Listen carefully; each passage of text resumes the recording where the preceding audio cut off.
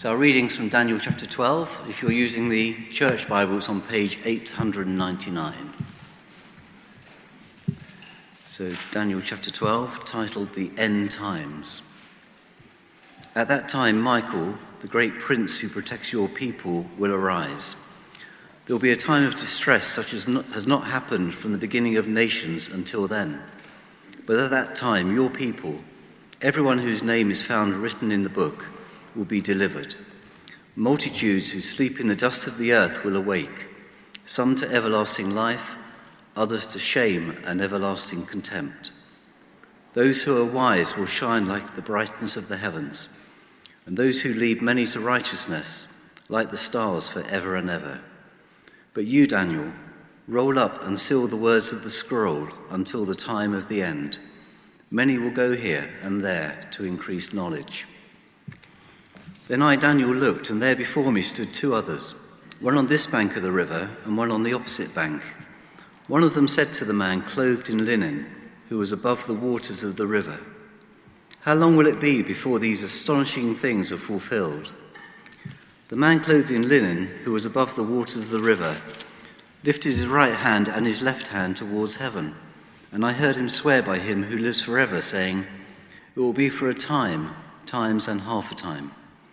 When the power of the holy people has been finally broken, all these things will be completed." I heard, but I did not understand.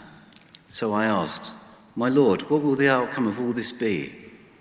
He replied, "Go your way, Daniel, because the words are rolled up and sealed until the time of the end.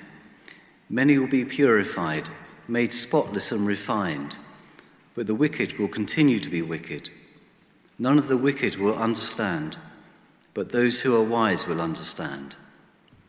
From the time that the daily sacrifice is abolished and the abomination that causes desolation is set up, there will be 1,290 days. Blessed is the one who waits for and reaches the end of the 1,335 days. As for you, go your way till the end. You will rest, and then at the end of the days, you will rise to receive your allotted inheritance." Shall we pray together?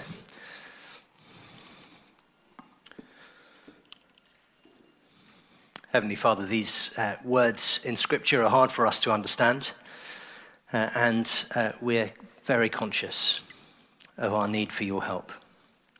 Please will you speak to us, and please will you help us to be those who are wise, as Daniel hears about those who are wise.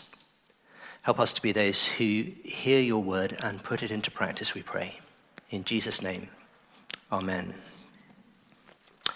I wonder if you know what the words on the Brazilian flag are. Anyone want to have a crack at that? You've seen it often enough on the sort of World Cup winners' podium at the Football World Cup, haven't you? But it is Ordem e Progresso, order and progress. And that is because the Brazilian Republic was founded in the 19th century at a time when people had begun to see history as itself a sort of divine thing. Now, everyone has a view of history, everyone has an understanding of what history might be, but there is a sort of snapshot in time represented by the Brazilian flag at which people came to believe that history had its own purpose.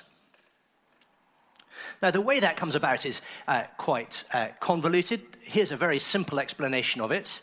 Before Christianity, cultures generally saw history as a circle. All of human life, all of human experience, the experience of nations even, is basically circular. Nations rise and they fall again. Our years go round and round in a circle. Generations rise, generations fall. And so people saw history as a sort of circular thing. They didn't really go anywhere, but just went round and round and round. And the human race sort of traveled around history on that wheel.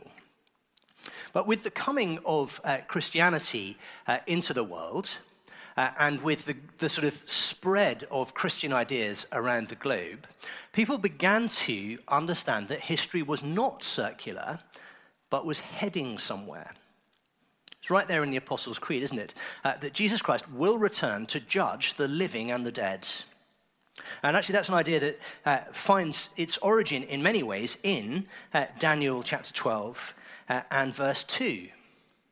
The clearest exposition in the Old Testament of the idea that the whole human race will rise at the end of time to be judged by God. And so as particularly civilizations in the West, but not only in the West, came to adopt Christian ways of thinking, we began to think history is not a circle, it's going somewhere.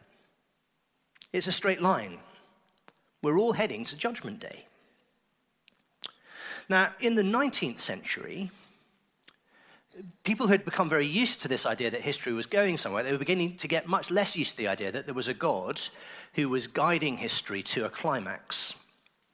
And instead, what they did was begin to see history itself as the progress, as the process by which God came to realize himself, or by which in some way the sort of mystical cogs of justice sort of worked their way. You hear it in someone like Martin Luther King Jr., who says the arc of history bends towards progress. You hear it even today in the words of Sadiq Khan, who is trying to defend the expansion of the ultra-low emission zone in London and says, I will be on the right side of history on this. And in the West, particularly, we have come to accept this idea that history is going somewhere, even while forgetting the idea that God is behind that. It's a very striking thing to me that, as far as I can tell, every single major totalitarian regime in the 20th century and the extraordinary, unprecedented body count that they hold, they all were committed to this idea of being on the right side of history. That's very much the idea at the heart of Karl Marx's thought, is that history is this process, it's heading somewhere, it's heading to this utopia for the workers, where the means of production and the people who produce will sort of be united and there will be justice.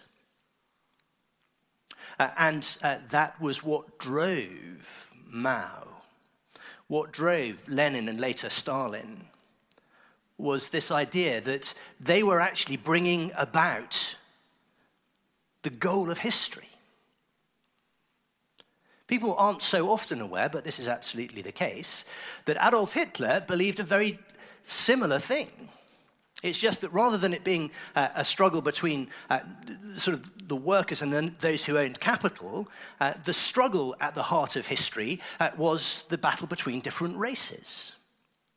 And so Hitler believed that he was on the right side of history, bringing about the goal of history, which was the triumph of the Herrenrasse, the master race. That idea lingers, not Hitler's idea particularly, although it does with some, of course, as do the ideas of Marx. But that idea that history is itself purposive, that it is in itself heading somewhere, is very, very powerful. And it is the source of much anxiety for Christian people. Because it feels often as though progress is heading in a direction in which much of what we believe is outdated, unacceptable, belongs on the wrong side of history. So how do you understand history? How do you make sense of it?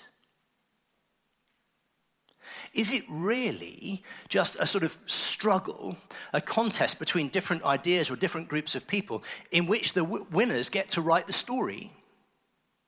There's that great quote attributed to Winston Churchill, isn't there? History will be kind to me, for I intend to write it. History is written by the victors. And so the right side of history, it seems to me, is whichever side is currently winning in the battle of ideas, or in much more bloody battles. Now, the book of Daniel as we come to a conclusion, takes us to the very end of history. That's where we are in chapter 12 and at verse 1. We've seen this kind of vision in chapters 10 and 11 of the sort of history of global empires through what looks like the fourth and third centuries BC. Bear in mind that when you're talking BC, the smaller the number, the closer it is. Okay, so the 4th century, the 3rd century, and then in the 2nd century, this awful character, Antiochus Epiphanes, appears. He conquers all before him. He conquers the temple in Jerusalem, sacrifices a pig on the altar, the abomination that causes desolation. And yet, even in chapter 11, it seems to point past Antiochus to some greater, more terrible, more horrifying figure who will appear at the very end of time. And that's where we pick it up in chapter 12, verse 1. At that time, Michael, the great prince who protects your people, will arise. There will be a time of distress, such as has not happened from the beginning of nations until then. But at that time, your people, everyone whose name is found written in the book, will be delivered. Multitudes who sleep in the dust of the earth will awake. Some to everlasting life, others to shame and everlasting contempt. And this really is the climax of the whole book. This is like a bow tied around the book of Daniel and saying, look, this is what it's all about. So right back in chapter 1, we saw the greatest empire in the world at the time, Babylon, capture Jerusalem, take off Daniel and his friends, the sort of cream of the crop of Jewish society, along with items from the temple, having apparently completely defeated God. They're carried off into Babylon. This great empire is there, but time and again, God speaks to the emperor Nebuchadnezzar and shows him that he is a God who exalts the humble and subdues the proud. And no matter how powerful Nebuchadnezzar might be, no matter how great his empire, actually, he is a guest in God's reality. And Nebuchadnezzar himself seems to come to realize that, something that his successor, Belshazzar, doesn't accept. And so Babylon falls. And another empire takes its place, the Medo-Persian Empire. And again we see, in Daniel's lived experience, the triumph of God's power over the power of this next greatest empire the world has ever seen. And then in the second half of the book, when it all starts to get a bit strange, basically what Daniel is being shown is that the kingdoms that are to come long after his death, they too have power only as it is given by God, and he will raise them up and he will bring them down. And he always will have the victory. So at the heart of this book, at the heart of this sometimes very difficult book, is a very simple message. God is in control. Kingdoms will always rise and fall, but his kingdom will stand forever. So if you've been with us through the book, you'll remember in chapter 2, Nebuchadnezzar's vision of this statue representing 4 great empires, and it is struck on the feet by a rock not cut out with human hands, which grows to fill the world. Very clearly, a prophecy pointing forward to the coming of Jesus and the growth of his kingdom, which in the end brings about the disintegration of the very greatest empire the world had ever seen at that point, the Roman Empire, which eventually bows before him in the time of Constantine. So there's this very simple message. History is not a thing that is itself divine. It is the story that God is writing. And whatever might be happening at the time, however things might look, whoever looks like they're in power, whoever might exalt themselves up against God and say, you don't have to listen to him, listen to me. The wise reader of the book of Daniel knows that however things seem, God is truly the king. History is his story, and he is writing it. It is in his book, so that he can point forward ahead of Daniel's life and with great detail tell him what is coming.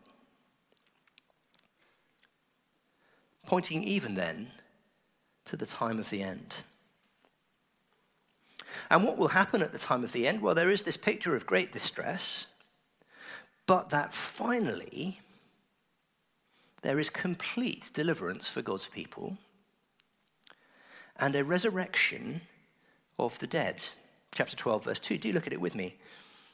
Multitudes who sleep in the dust of the earth will awake, some to everlasting life, others to shame and everlasting contempt. And so the Apostles' Creed has it, Jesus will return to judge the living and the dead. How do you judge the dead? You resurrect them. And then they stand before your judgment seat. And so at the end, there is this great reckoning. Everyone rises. Everyone is resurrected. No one gets to hide in the grave. Everyone must face God. Some will rise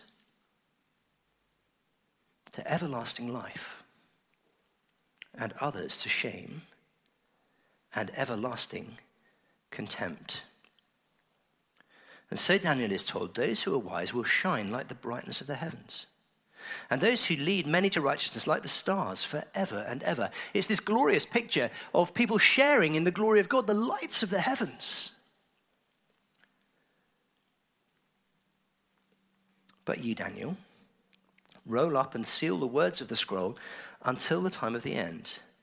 Many will go here and there to increase knowledge. Now, what does that mean? He's given this great picture of a general resurrection, of the whole human race being called back out of the grave, out of the dust of the earth, to face one of two possible futures. And then Daniel is told, but roll it up, seal it, put it away until the time of the end. Many will go here and there to increase knowledge. And I think the idea is that people will run around looking to try and find what's going to happen in history. People are going to try and find what it all means. But actually, in the end, the true reality of it is hidden. And it's the picture of a very significant official document. That's this idea of a sealed up scroll. I'm trying to think of it's a bit like creating a PDF document that no one can edit. That's the point. No one can get to this scroll and change it. It's sealed, it's rolled up. Its contents are entirely stable. No one can change them. And so Daniel, perhaps like us, is rather bewildered. And he says, well, how long? When's all this going to happen? And the man says something rather enigmatic. So, if you've been with us, he's seeing this angel floating sort of above the Tiber, the Tigris rather. And this man sort of swears and says it will be for a time, times and half a time. And you can imagine Daniel scratching his head and saying, what? Because that's kind of the point. It will be for as long as it will be. When the power of the holy people has finally been broken, all these things will be completed. What does that mean? Well, perhaps you're like me and like Daniel, verse 8, I heard, but I did not understand. So I asked my Lord, what will the outcome of this be? And here is the angel's advice to Daniel. Go your way, Daniel, because the worlds are rolled up and sealed until the time of the end. Many will be purified, made spotless and refined, but the wicked will continue to be wicked. None of the wicked will understand, but those who are wise will understand. What will they understand? Well, not what's hidden from Daniel. Surely Daniel is wise. Daniel will rise for his reward in verse 13. I think it's this. They'll understand the message of the whole book of Daniel, which is that the only sane way to go about life is to understand that God's kingdom is eternal, and so you refuse to compromise your loyalty to God because of external circumstances, because of the kingdoms that rise and fall, the ideas and the ideologies that come and go. Don't be swayed, don't be fooled. This is God's world. This is God's story. We are guests in his reality. To be wise is to submit yourself to him, the living God. To be foolish is to refuse to understand. And essentially, as far as I can see it, what the angel says to Daniel is, look, this is the meaning of history. This is what's going to happen. For the rest of time, there will be those who hear the word of God and submit to it, who worship him, who love him, who live for him, who are loyal to him, even in terrible circumstances. And there will be those who believe some other story, some other narrative, and who will live as though there is some other highest good than God himself. That is going to be the way of history. Nations will come and go. Kingdoms will rise and fall. Ideas will be in fashion and out of fashion. But what really matters is how you respond to what God says about himself and his world. So the angel gives this slightly enigmatic statement: from the time that the daily sacrifice is abolished and the abomination that causes desolation is set up, there will be 1,290 days. Okay, well, I can count to 1,290. Blessed is the one who waits for and reaches the end of the 1,335 days. And now I'm confused again. But this is what, in the end, the angel says to Daniel: as for you, go your way till the end. You will rest. And then at the end of the days, you will rise to receive your allotted inheritance. Daniel, don't worry too much about it. You will rest.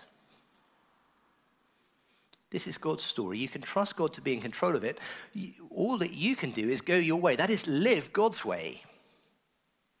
That's the message in the end of the book of Daniel. Go your way, go to your rest, and rise to receive your inheritance. And the question will be, what is that way, and what is that inheritance? That's the big question the book of Daniel leaves all of us with. If this is true, if God really is king over all kings, if he is Lord over all the nations, if history is his story, if it is his purpose that is being played out, if in the end everyone will stand before him and have to give an account for their lives, and some will go to receive an unimaginable blessedness, and some will go to terrible horror, how will you live? Is your way going to be his way or some other way? I think that's it. That, in the end, is the framework into which all of us put our lives. Will I be loyal to God? Or will I allow my circumstances to persuade me that there is a better option? Another king whose loyalty will be better rewarded. In a slightly unusual move, I want to finish this sermon by reading a psalm, Psalm 73, because I think in the end, Psalm 73 captures what Daniel is telling us, but in a very different way. Let me read it to you. I'll make a couple of comments and then we'll pray. Psalm 73, a psalm of Asaph. Surely God is good to Israel, to those who are pure in heart. But as for me, my feet had almost slipped. I'd nearly lost my foothold. For I envied the arrogant when I saw the prosperity of the wicked. They have no struggles. Their bodies are healthy and strong. They're free from common human burdens. They're not plagued by human ills. Therefore, pride is their necklace. They clothe themselves with violence. From their callous hearts comes iniquity. Their evil imaginations have no limits.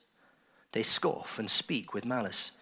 With arrogance they threaten oppression. Their mouths lay claim to heaven, and their tongues take possession of the earth. Therefore their people turn to them and drink up waters in abundance. They say, how would God know? Does the Most High know anything? This is what the wicked are like, always free of care. They go on amassing wealth. Surely in vain I've kept my heart pure and have washed my hands in innocence. All day long I've been afflicted, and every morning brings new punishments. If I'd spoken out like that, I would have betrayed your children. When I tried to understand all this, it troubled me deeply till I entered the sanctuary of God. Then I understood their final destiny. Surely you placed them on slippery ground. You cast them down to ruin. How suddenly they're destroyed, completely swept away by terrors. They're like a dream when one awakes. When you arise, Lord, you will despise them as fantasies. When my heart was grieved and my spirit embittered, I was senseless and ignorant. I was a brute beast before you. Yet I am always with you. You hold me by my right hand. You guide me with your counsel, and afterward you will take me into glory. Whom have I in heaven but you? And earth has nothing I desire beside you. My flesh and my heart may fail, but God is the strength of my heart and my portion forever. Those who are far from you will perish. You destroy all who are unfaithful to you. But as for me, it is good to be near God. I've made the sovereign Lord my refuge. I will tell of all your deeds. It's a searingly honest account, isn't it, from Asaph? It's an extraordinary thing to have as a sort of hymn in the middle of God's hymn book in the book of Psalms, which basically starts by saying, well, I look around me and it makes no sense to be a believer at all. People who don't go God's way seem to prosper enormously.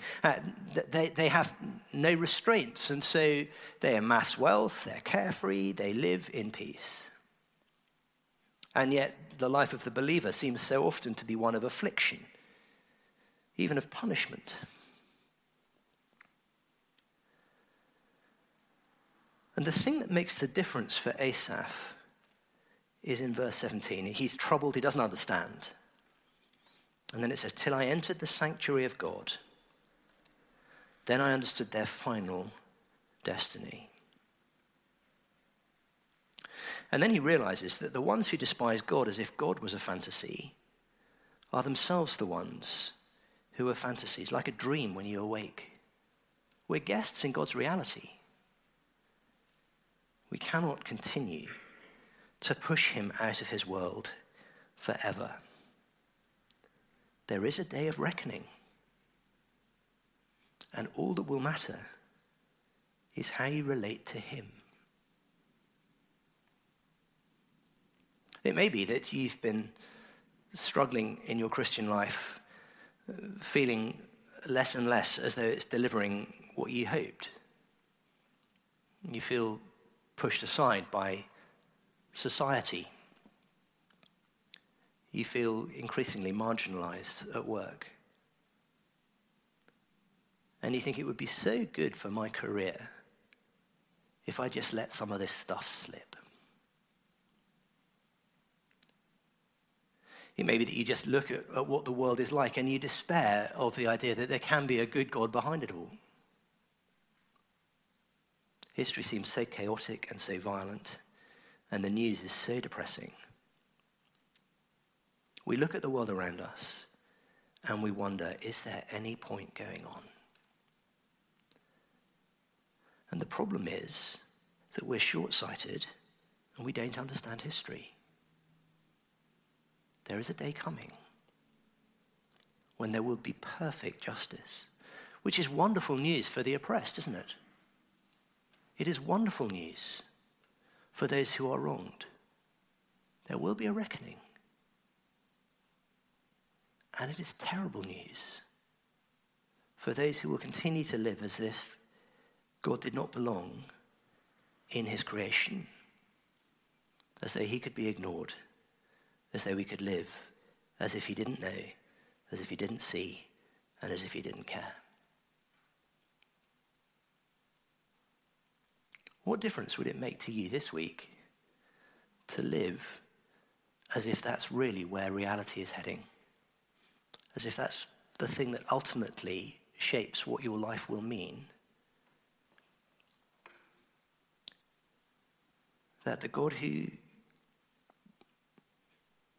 strangely, mystically, invisibly guides human history, even to its very worst moment where humanity murdered its creator at the cross, and yet out of that brought life and resurrection and everlasting joy. God is working, even though we don't have the eyes to see it.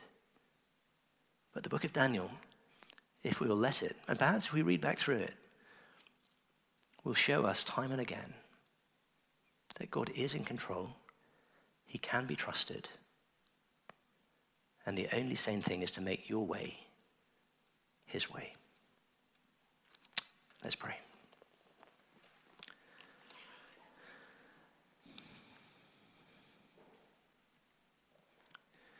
Father, it seems extraordinary in many ways that we should imagine that we have access to the very meaning of history. We're ordinary people with limited power. And yet you are the sovereign God who made the universe, who guides history along its course to your intended end, who will bring about perfect justice, who will bring about wonderful glory for those who know and love you. Lord, we pray you'll help us to see with your eyes. We couldn't find any of this out for ourselves, but you have shown it to us, most obviously in the person of Jesus and in his promises about his own return. Lord, help us to live in line with reality. Help us to shape our lives as Daniel was told to shape his, and help us to be those who are found in the end to be wise, to hear your voice and to obey it. We pray in Jesus' name. Amen.